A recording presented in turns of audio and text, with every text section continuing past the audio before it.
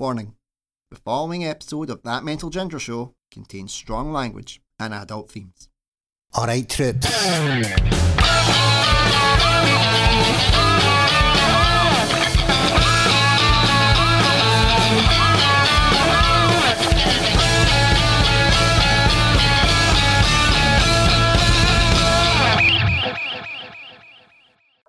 Hello and welcome to That Mental Ginger Show with your host Andrew Durning, aka The Mental Ginger.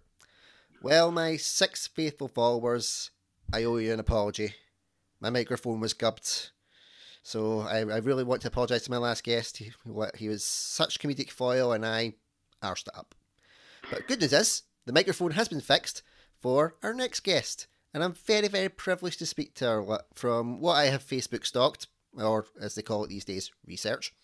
She is actor, director, writer, and a newbie to the podcasting genre, Emma King-Farlow. Emma, thank you so much for coming on. Oh no, thank you for having me. It's lovely to be here. I am, as you say, a bit of a newbie to the general world of podcasting.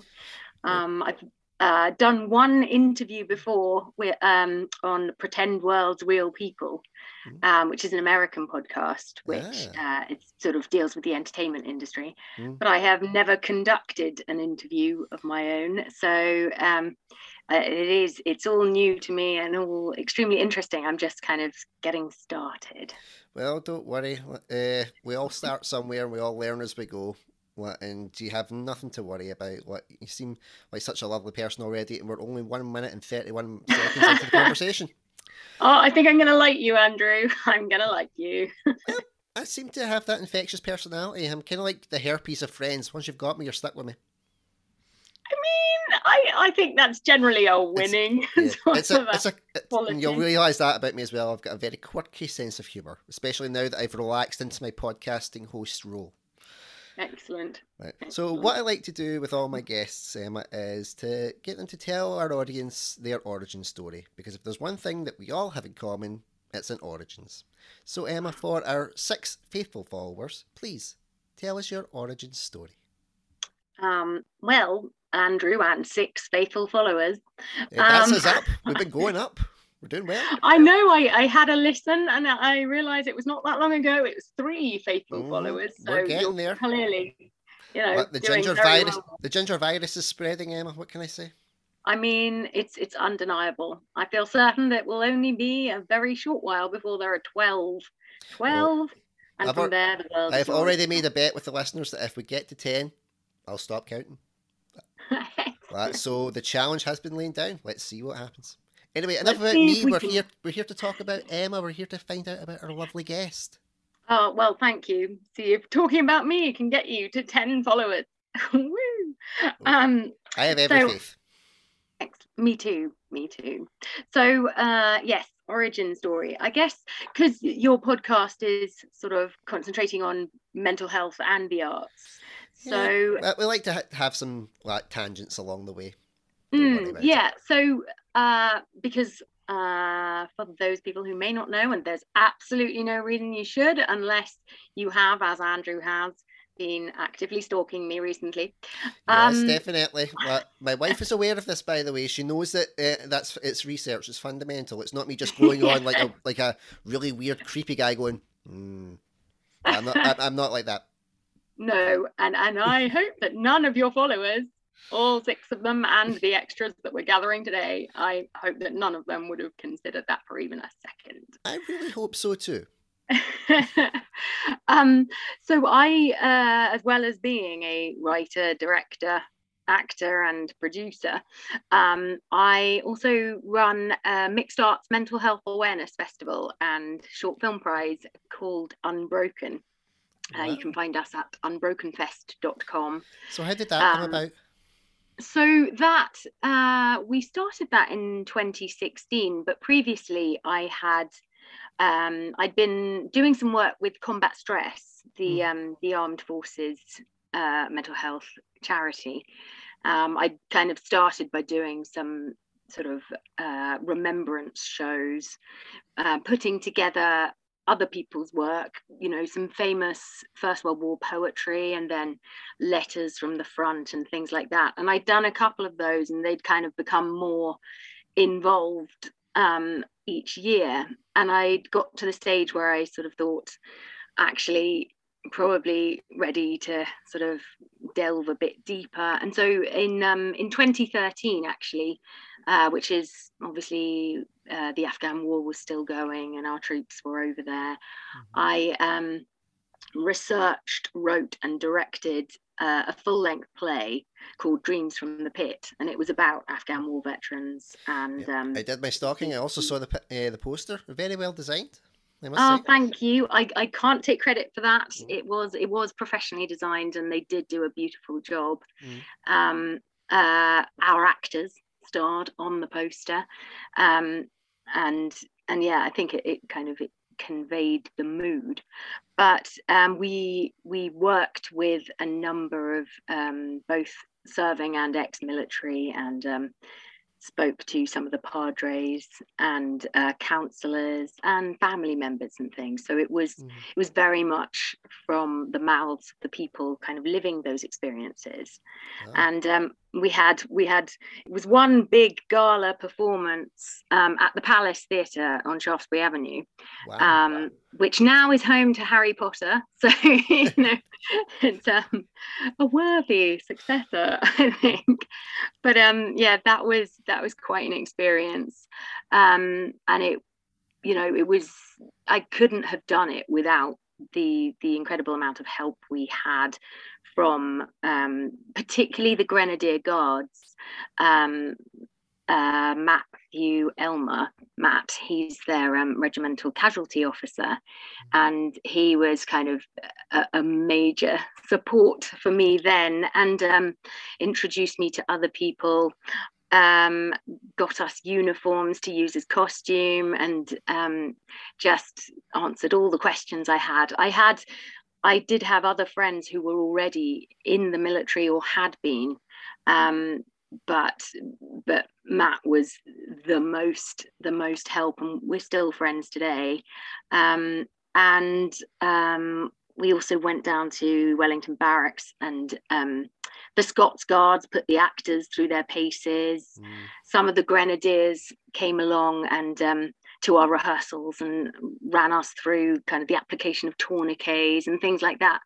And it was just it was something that we all really wanted to sort of do justice to the people who'd helped us, who'd given their time, and also to the people we were writing these stories about, telling the stories of, and that was the culmination of my work in military mental health. I think it was kind of hard to top that, really. And I think also after that, it did start becoming more of a sort of a topic that was discussed more generally in public, and it didn't seem to sort of need the same concentration on it from other people like us when there were more general conversations going on. Because when the first one I did, I think, was about 2009, 2010, and at that time it wasn't really discussed so much at all. And I think because obviously military mental health is sort of, it's tied in with the issue of men's mental health, but it's kind of taken that step further because there are all the the problems, I guess, that can come with being part of an institution, and particularly an institution of that nature. And I know that obviously a lot of work has been done since then. It's hard to believe it was actually 8 years ago now, and I know that a lot has changed. But I also think from the, I sort of keep tabs slightly, not anywhere near as much as I did then, but I do think there's still room, as there probably is in society in general. There's still room for improvement.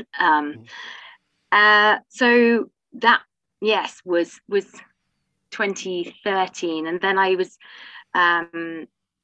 I was working on some other stuff and I had some health issues of my own to deal with. And then when I came back to the issue of mental health, I thought it might be time to start looking at it in a more general way.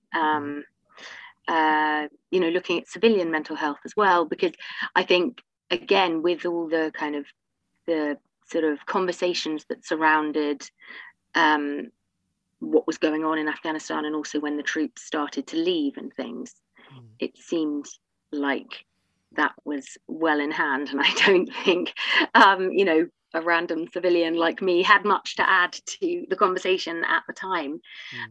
Whereas then, 2016, there still wasn't as much of a conversation about civilian mental health.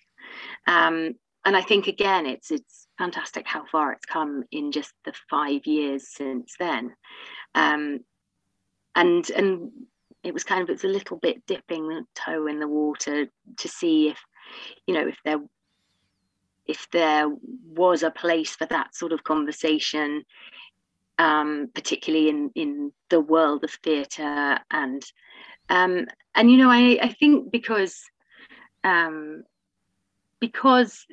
and maybe it's a sweeping generalization, so ignore me, people, if it annoys you. But I think that the creative industries are particularly can be breeding grounds for mental health problems, partly because I think the kind of people who go into the arts are potentially more empathetic and possibly therefore, or perhaps as well, more sensitive. And I think it's part of all of our gifts in a way, I suppose, because it helps us. If you're a writer, it helps you create characters that people can really believe in, because you can connect with other characters and other people. You can hear their stories, absorb them, and recreate them. And as actors, I think it's there's that saying, I can never remember who said it, but it's the one about walking through the world with one less layer of skin than everyone else. It's it's that thing where that sensitivity, it can make it painful to live in the world sometimes, but it also can be a wonderful gift in that it can help you connect to others and then recreate them, I suppose. And so from that creative point of view, I think, the people in the creative industries are potentially more prone to mental health issues. But then also the way those industries are run contributes further to that. I think the the ongoing uncertainty, particularly for actors who might sort of put their all into a string of auditions and not hear anything back from any of them, or they might get recalls and they might get really close and think they've very nearly got it, and that's their rent covered for the next sort of 2 months, or that's the job they were just dying to do, and they think they've got on really well with the people and everything, and then suddenly they're just cut adrift with nothing, and they hear the casting announcement on Twitter or something. And I think that that sort of uncertainty, and also the feeling of rejection that goes with it. I don't think those things are at all helpful for anyone's mental health. No, not at all. Well, it is a very cutthroat business. I know they say it all the time in TV shows and that, but unless it's like anything, unless you're going through it yourself or been through the rigors with it, you can't really put into words what it's like. Well, at least I don't think, anyway, from my past experience. No, I think that's right. And I see lots of conversations about how casting directors have so many people to get back to and stuff. And I do completely understand that. We Dreams from the Pit was the show I've done that had the largest number of people auditioning for it. So on average, I don't have to deal with anything like the numbers that that people might do if they were, say, auditioning for a show with a cast of 15 or 20 or something. How many did you have to audition? I think we had just over 120 women auditioning for the female roles, and about 32 or something men auditioning for the male roles, which is another thing worth noting. And I was writing the script, so I wrote in as many female roles as I could. Yeah. But that wasn't a time when women were serving on the front line or anything. So, the story we were telling, there's a limit to how many people. And I think that, because we had 32 or something men for 14 roles, I think it was. Wow. So they had, they had a fairly good chance of, getting the parts they were going for. And then 120 something women for 6 roles. Yikes. And I'm sure that also, when you know how much competition is out there, that can't help either. But kind of going back to the point about letting people know, I mean, I run my own tiny independent theatre company, and it is our policy to always reply to people, to always let them know. And when we have people auditioning, I always say to them in the auditions, you will hear from us either way. So if you don't, please feel very free to prod us, because it will be that the email has gone missing somewhere in the ether or whatever, and we won't mind that at all. We would far rather, because, and I, on occasion, if the number of people I'm contacting is small enough, I'll call just to let them know. If it's a larger number of people, there's less time or whatever, we'll just send a blanket email saying, BCCing the people you're talking to, and just saying thank you very much for coming along. It's lovely to meet you. Unfortunately, we didn't feel you were quite right for this role this time. But I think the constant feeling that you and your efforts are not appreciated, or if you don't get any sort of a reason as to why you haven't got the job, then again, I think there's a tendency to sort of circle round and blame yourself. There's something wrong with me. It's me that's being rejected. It's not. And, I was having a chat with a friend of mine the other day, and she was asking me about casting and what might influence me to make a decision one way or another. And I was saying, actually, sometimes it's literally just who else is in that same cast, because one very talented person might be absolutely right for that role, playing up against a certain group of other people, but maybe not quite right if they don't fit with the people that you've already cast or something. And in that case, it's like everything, I guess, so much of it is luck and timing as well as talent. And I think the way all of these things work, it's so easy to doubt your talent and then to doubt yourself. And I don't think any of that is good for anyone's mental health either. Yeah. But you get, obviously, from the acting side of it about the rejection, but a lot of actors don't think about the panel who've got to make the decisions and make the choices and tell people that they haven't been successful. So you had 124 women auditioning for 6 roles, so you still have well over like 118 people. My maths is pretty shit, so I'm just trying to get it off the top of my head. But into the hundreds of telling them, unfortunately, you weren't successful. And how does that affect you, like mentally? Is it a case of you do more, you get used to it, or is it always hurt? I mean, that was, for us, that was, a kind of a fairly unique situation. And because we were moving quite fast, I I think it was just a sort of letting people know and then moving on with the next thing. In a way, it's actually far more difficult, I suppose is the right word, for when you're dealing with a smaller pool of people and you've maybe had time to spend a bit more time with each of them, and especially because obviously I have countless friends who are actors. I mean, a lot of the people who I've worked with, once I've worked with them once, they come back and I work with them often and they become friends rather than colleagues and things.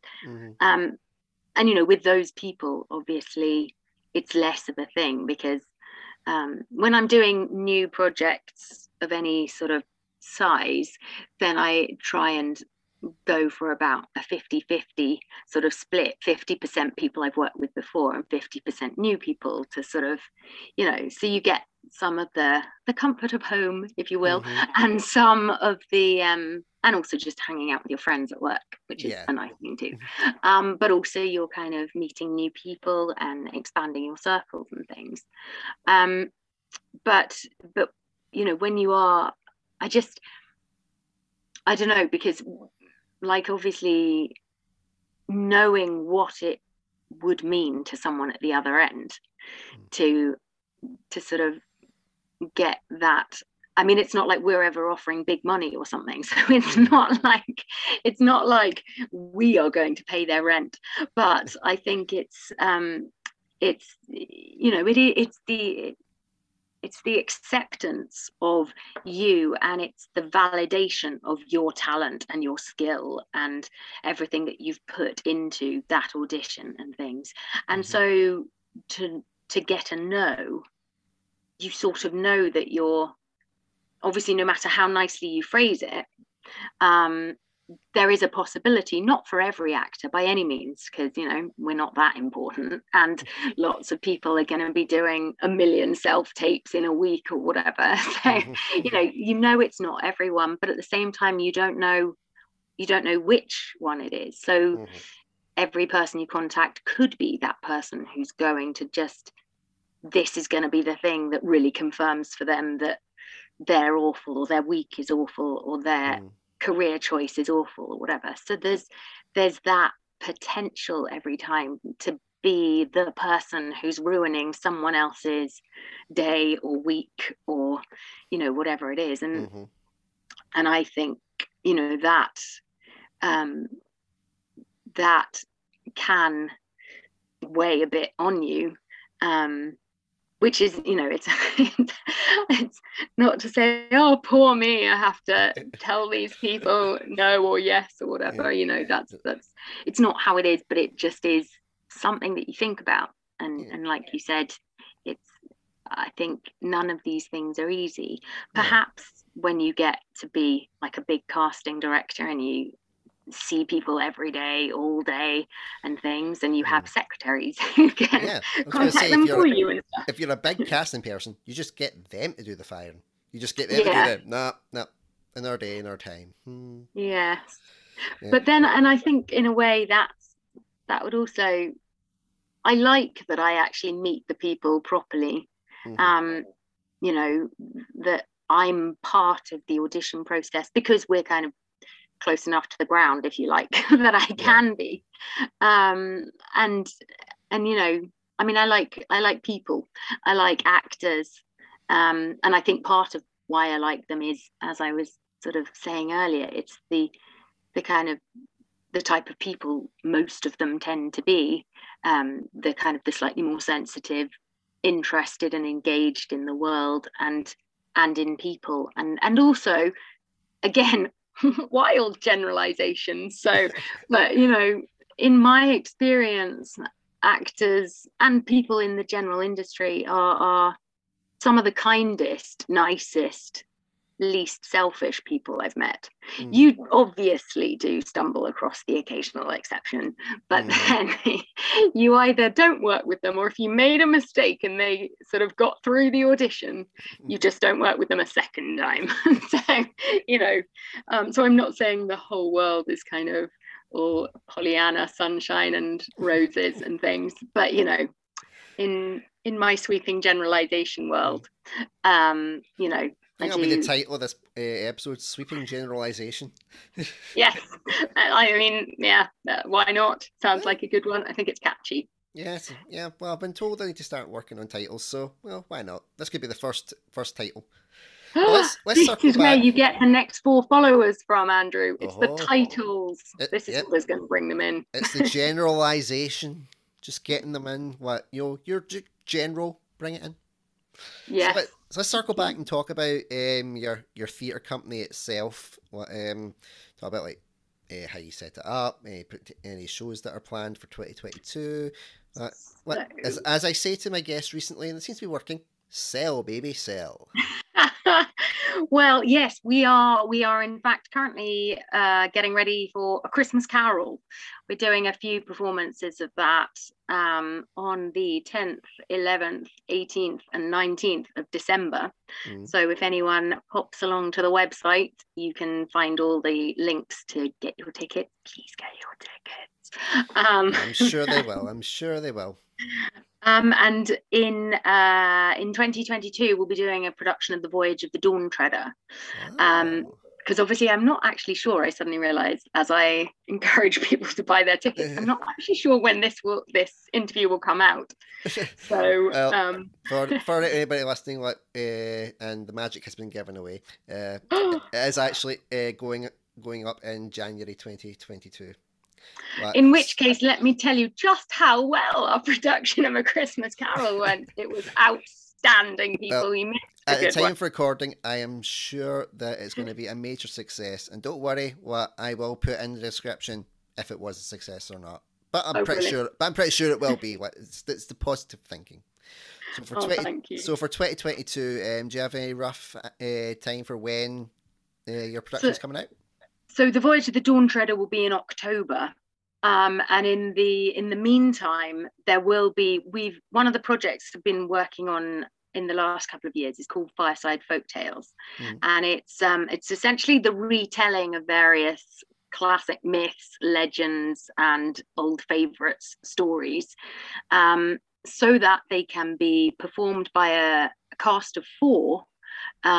Doing all the kind of sound effects and everything live there in the space. So it's kind of a return to the old fireside storytelling where you didn't have lighting and sound and all of that stuff. And we've got, I think, 5 plays in the repertoire, one of which is in fact A Christmas Carol. And it requires quite a sizable amount of doubling and extreme effort from everyone concerned. I play 11 roles in A Christmas Carol, but one of the other actors plays 14. So it's nothing if not a challenge, but an enjoyable one. Certainly flexing those dramatic muscles right there. Yes. And we've been taking those to sort of a whole variety of venues, including places like Ham House. Christmas Carol's going to Morden Hall Park. They're both National Trust. We were at Southside House for Halloween with Macbeth, and I'd adapted that last summer. Actually, it was in that window where they suddenly announced that you could do open air theatre if you wanted, with like 5 days notice. Hooray! But luckily I had already been working on the script, and we actually had started rehearsing on Zoom because we felt like that window was coming. And so we did that last summer again with a cast of 4. But this Halloween we went back to Southside House, which is this amazing property in Wimbledon, and really the coldest I've ever been indoors, but a lovely venue and sold out shows and things. But one of our actors wasn't available, and so I had to rewrite the version I'd already written of Macbeth so that I could cut out 20 minutes because they wanted it to be shorter, and the whole thing could be performed by a cast of 3 instead of 4. So that was Oh dear. yeah, again, if we thought the original Far Side Folktales version was challenging, this was borderline insane. Yeah. um Hey, but it, sometimes that's the best way to go. Like you're just flying by the seat of your pants, and it just seems to work. yes, and obviously incredible amounts of credit to the other actors, Sarah Robinson and Amy Floyd. And we were lucky enough that Southside House has a resident musician, Ah, Georgie Melling, and she was interested in getting involved. And so, luckily for us, her beautiful music and singing kind of not only enhanced all the storytelling and everything, but also then covered those moments where you just couldn't get changed from one character to the next fast enough so and get essentially, back she on did become the stage. fourth player. She did, yeah. It There you kind of go. it sort of proved to me that 4 people is probably the minimum, even if only 3 of them are acting. Yeah. Otherwise, I think we'd have had to pre-record some music and like just press play, but then that would go slightly against the grain of our Mm-hmm. 100% all there on the day, nothing pre-recorded, no equipment sort of Yeah. thing. So I don't know, but yes, Well, it all came good in the end. it did. Yeah. Yes, Yeah. and we got some lovely feedback, which is always nice.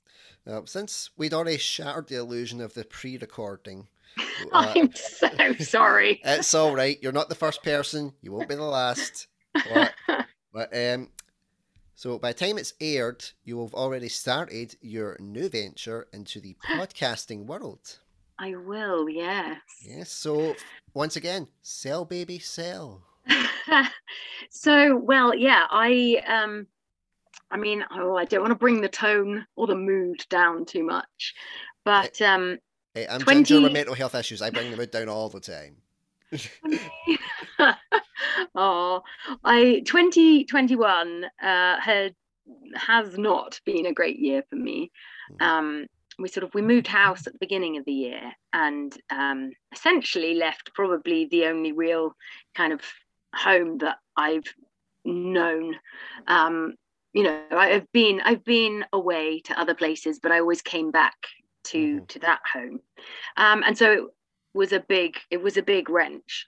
And the kind of the inevitable decluttering, the kind of throwing out of the things and the memories they're attached to, and finding letters from people who've died and all of that kind of stuff. It was a big kind of upheaval, and it was all happening obviously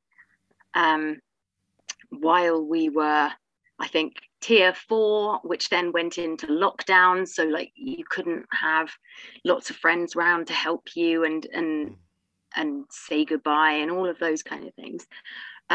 We moved into the new house from where I am talking to you now. It is And lovely. It is lovely. thank you. It's almost as cluttered as the old one.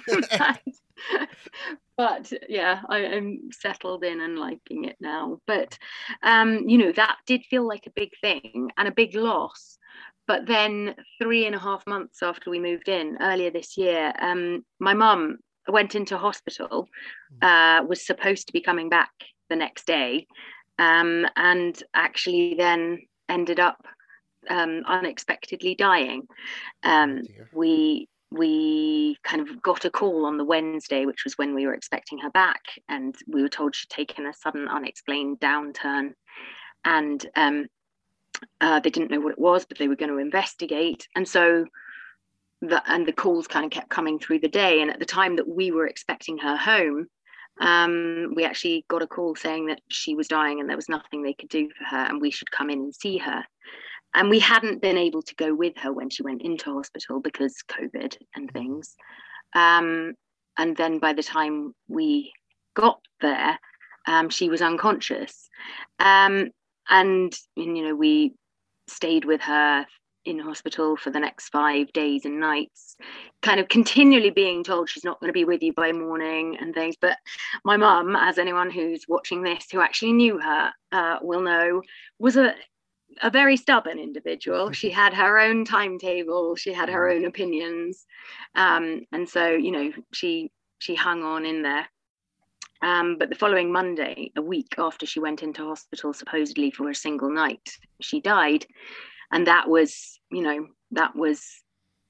it kind of, it put the loss we had all felt leaving the old house into a new sort of light. We had a new perspective on it. And then from there on, we had some problems with some dreadful funeral directors and things. Mm-hmm. And then just as the work was kind of picking up again and there was sort of something else to get involved with, we got COVID. I got COVID first, actually from one of the actors in our kind of our first bigger show of the year. Those pesky actors spreading it around. Oh, it was on our last day. We were at Mordenhall Park, and I got a message from one of the actors to say that they tested positive that morning, and so we all went into isolation. And then 2 days later, I tested positive, and 2 days after that, Dad did. And so that was quite another knockback. And also, there were a couple of sort of worrying moments in there. I had to speak to the NHS, and they were considering sending an ambulance for my dad, which obviously was a bit terrifying given what had gone on before that. And since then, I left my job, my part-time job, because everything that had happened had kind of I suppose caused me to reevaluate things and try and focus on what was more important, what was most important. And then I also was having some slightly strange issues going on. I didn't know what it was. I had to go to the hospital and see a specialist, and it turns out that the COVID has kind of left me with some lung damage and potentially an autoimmune condition. So it's been a year. But Yeah, it really has. I'm so sorry you've had to go through that. Thank you. I kind of sympathise with the mum thing on 2020. My great auntie Gina, she took a stroke and she went into the hospital. She caught COVID in the hospital and she never came out. No. Yeah, and it was the same kind of thing. We never got to say goodbye to her or anything like that. I hadn't actually seen her since the 2019, and she died. Later on, and yeah, that was so I can definitely yes. I can relate. I think I can relate. Well, obviously it's not my mum, so I can't relate in that sense. But that's horrible. But it is. And going through what COVID yourself, and and having a very, which is now going to be long COVID for you, I assume, because of the lung damage. Yes, because I had it at the beginning of August, and I think I think it officially becomes long COVID or something if you're still suffering symptoms 12 weeks on. Of any description, and yes, now everything is being investigated. So I don't know if these things at the moment are things that will stay or if someone can fix them. But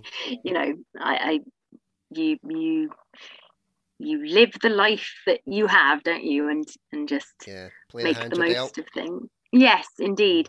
And so again, not a great year, but then just when was it? It must have been September, I think. This thing popped up in my Facebook timeline, and I had been thinking about podcasting more from the point of view of a fictional podcast, because I'm working on a new cross-platform storytelling kind of venture, which is called Secret Storytellers, and will also be available one way or another in 2022. So please, people, Google and find it. I would also, for yourself, if you're wanting to do something like that for some more ideas, I would advise that you contact Floyd Kennedy, who I interviewed, and she has her own kind of dramatization podcast called the Am I Old Yet? The podcast, and it's Okay. a similar kind of vein where she's creating plays and stories and acting them out through voiceover. She's always looking for actors. Floyd, take the hint. Hire Emma. What? What? It could be something. Well, I'm networking for you through this as well. I'm trying to bring a little bit of light into Brilliant. 2022. What? I'm selling, baby. I'm selling. And doing it so well, Andrew. Thank you. I will Yes. definitely look up For anybody Floyd. watching on YouTube, I had my great dramatic hands. Oh, the thing that popped up was about podcasting. It Mm, was with an American lady I'd never heard of before called Kathy Heller, and I've since come to discover that she's very well known, and particularly in the world of mhm. podcasting, but also just more generally. Um, and she was doing a free boot camp on Yeah. Facebook Yeah. about podcasting, and I was like, well, this sounds good. So Mm, I signed up for it and followed through, and the whole way through I realized it was leading to a kind of an actual proper course at the end. mhm, And I was thinking, oh, I'd love to sign up for that, but I really can't. I can't. I don't mhm, have the time. I don't have the money. This isn't the right moment. But then as the boot camp went on, and I was I was telling people about it, and they were saying, well, why aren't you doing the course at the end? It would be madness to do yeah. that right now. But And you're also like, give me money to do it, and then we'll talk. but yes, insane though it might be, by Mm. the end, I was just like, actually, do you know what? I really think I have to do this. So mad though it was, I signed up, and this is week 8, this current week that I'm speaking to you in. Mm. So it's been an 8-week intensive with like 4 live sessions a week, and Wow. um, homework and workbooks and some bonus sessions and things. And then we have 6 months of kind of continued support. So for those people like me who haven't kind of launched the whole thing during this 8 weeks, because it's just been Mm. beyond possible, we have those 6 months to get everything together. And I sort of quickly realized that although obviously I'm learning lots of stuff that's going to help with the fictional podcast, Mm. you really, to make the most of it, need a non-fiction podcast. And so, when I was thinking about it, and I'd written a few Facebook posts and things. I'm not really a big social media user, to be honest, but must try harder. I Um, know that feeling. Technology. What a get, eh? there you go. But I'd written a few Facebook posts, and also like the same ones on Instagram, essentially, while everything was happening with mum. And then I'd written one more when we got COVID, just to let people know, and sort of, you know, but I hadn't written anything else, because everything else kind of felt a bit trivial, and like, come and see my show, or Mm. isn't this annoying, or whatever, just seemed a bit ridiculous coming after the posts I'd written from the bedside of my dying mother. It's kind of, Mm. there's a, you know um but I had wanted to say some more things, but I also didn't want to be, again, it's COVID, everyone is suffering their own losses, their own difficulties. People have a significant amount of sadness and stress in their own lives. You don't necessarily need to be putting that into their timeline with more of yours. Mm. Um, but I did kind of think, well, maybe a podcast that creates a space to sort of talk about those things. And what I eventually came up with is, it's the podcast is going to be called "The Price of Love," and it's from that quote, that grief is the price we pay for love. Mhm. And it's essentially meant to deal with grief, loss, life, and the literature that gets us through it all. Mm. Because I sort of, again, I was thinking back to how sad it made me when we did have to move house, and that was a loss in itself. And I think, so it's not just about, you don't have to have lost a person to feel that kind of sorrow. And people lose their pets and it massively impacts their lives and things, or they leave jobs they loved, or they're fired or something. All of those things are different kinds of loss. And I wanted to kind of create a space, I think, that will be for all those people, and but also will be kind of funny and uplifting, as well as giving you a space to explore those kind of things, or to, for people who are trying to support someone who's been through that sort of thing, to give them a bit of advice, a bit of support themselves. And then I'm sort of hoping a lot of the episodes will be interviews. I don't really think people need to hear me talking by myself for very long.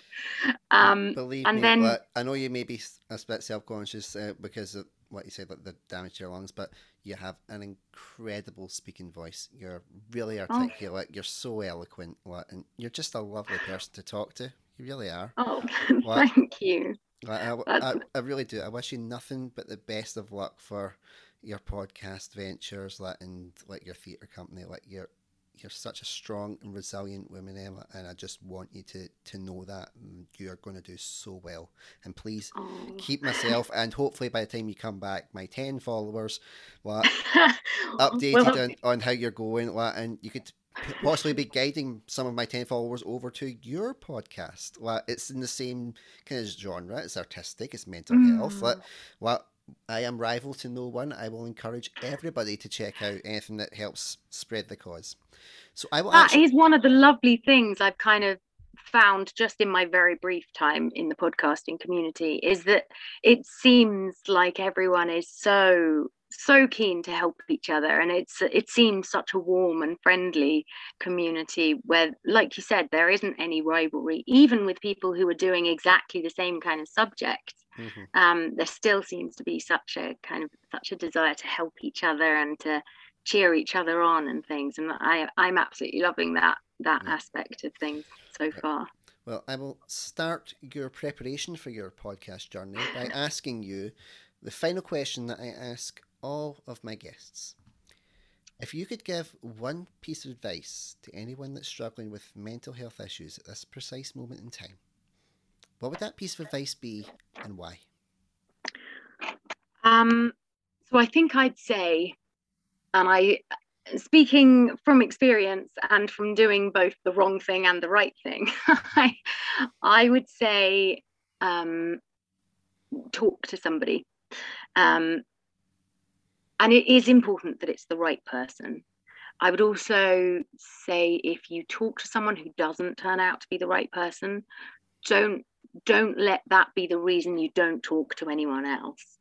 Um, the wrong response can really set you back, especially if it comes from someone you weren't expecting it from.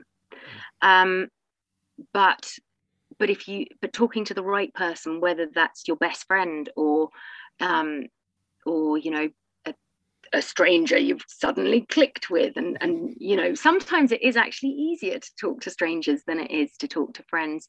Mm-hmm. Definitely also consider talking to a professional.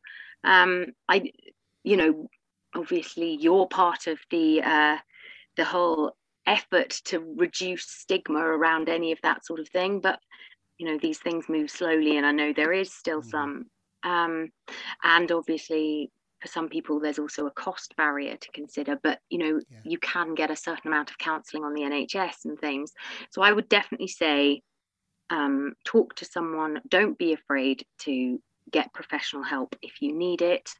um, and and also just kind of really accept that it's not your job to do anything other than heal, recover, survive, whatever it is, wherever you are in your stage, until you're ready for something else. And honestly, every day that you can do those things is a triumph, and you should congratulate yourself for that. Definitely.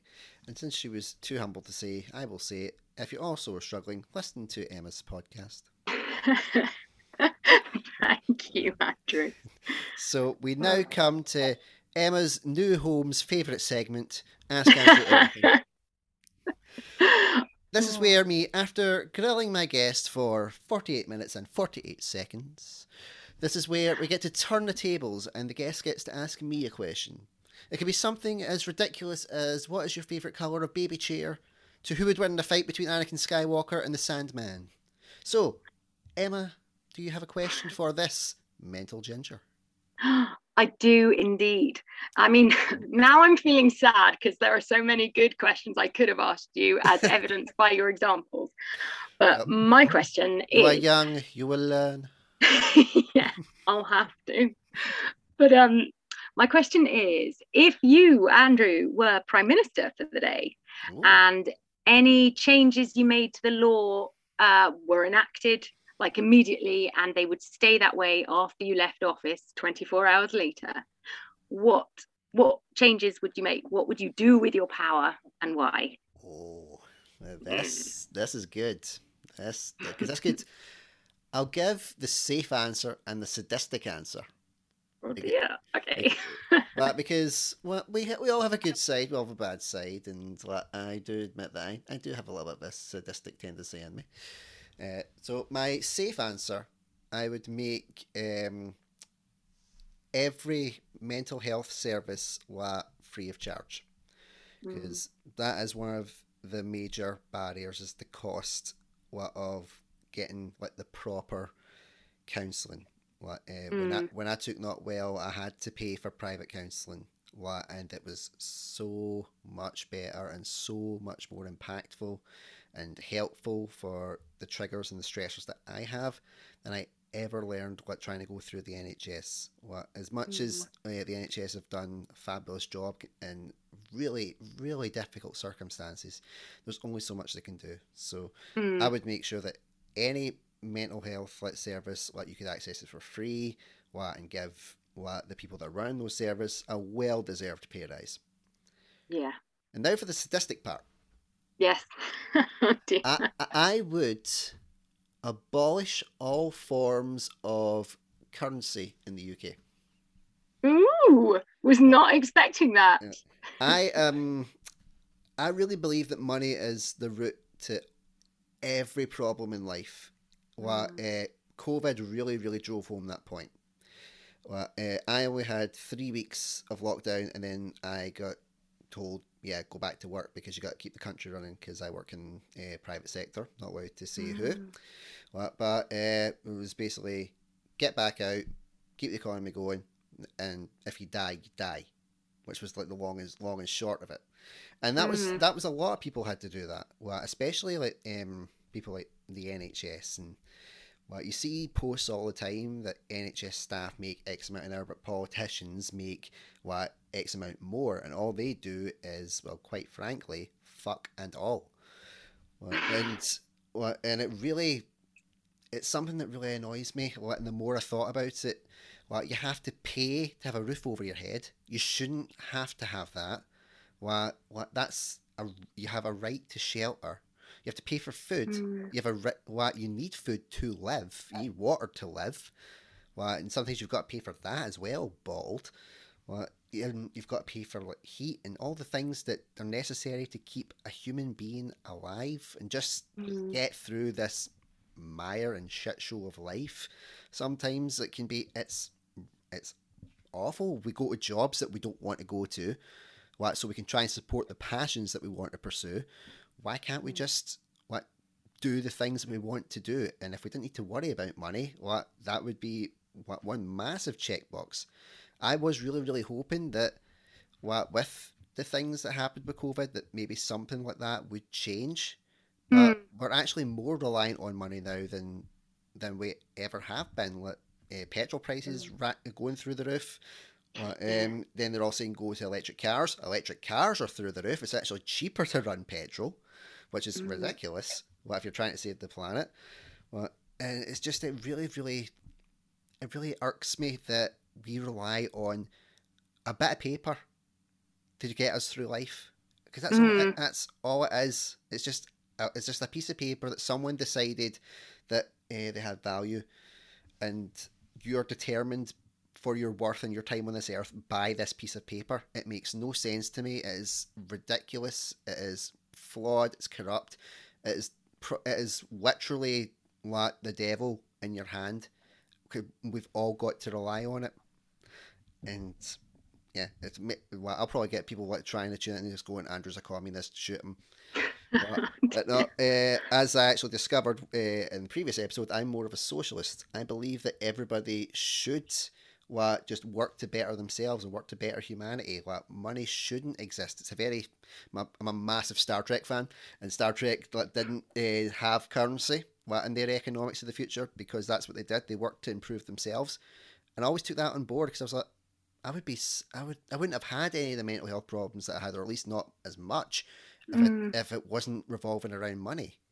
Because I would have went down like the acting routes and the things that I wanted to do, instead of feeling like I have to do the 9 to 5 jobs, which I know I'm not suited for, to provide for my wife and provide for my family. And Mm. it gets to the stage that when my kids are older, I will actively encourage them not to seek employment. If they want to stay and live with us until a few months after I'm dead, that's fine. As long as they're doing something they want to do and they're happy doing it, money doesn't matter to Mm. me. I'll take the hit so that they can live the life that they want to live. So, Mm. so yeah. So just knocking that out the park and just going, we don't need money anymore. Because it's just redundant. It's a waste. It's because everybody said like, oh, the economy's crumbling. The economy's collapsing. We created the economy. It's man-made. Anything man-made can be broken. We can rip it up and start again. Someone's just got to light the touch paper. Yes, it's nothing if not a ginormous job, though. But like you said, I could come in, I could raise hell, walk back out, and then it's somebody else's problem to sort the rest of it. So I have the idea. I have the crazy brain.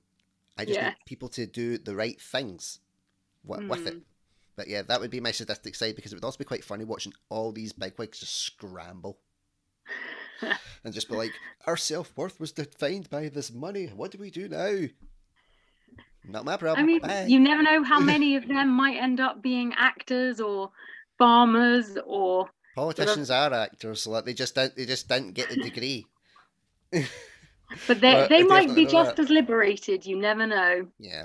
Well, we never know. If any politicians are listening to my speech, first of all, please don't have me assassinated, because it was a hypothetical scenario. But if you ever want to come on and discuss it, I'm game. Let's do this. But anyway, Emma, you have been an absolute delight.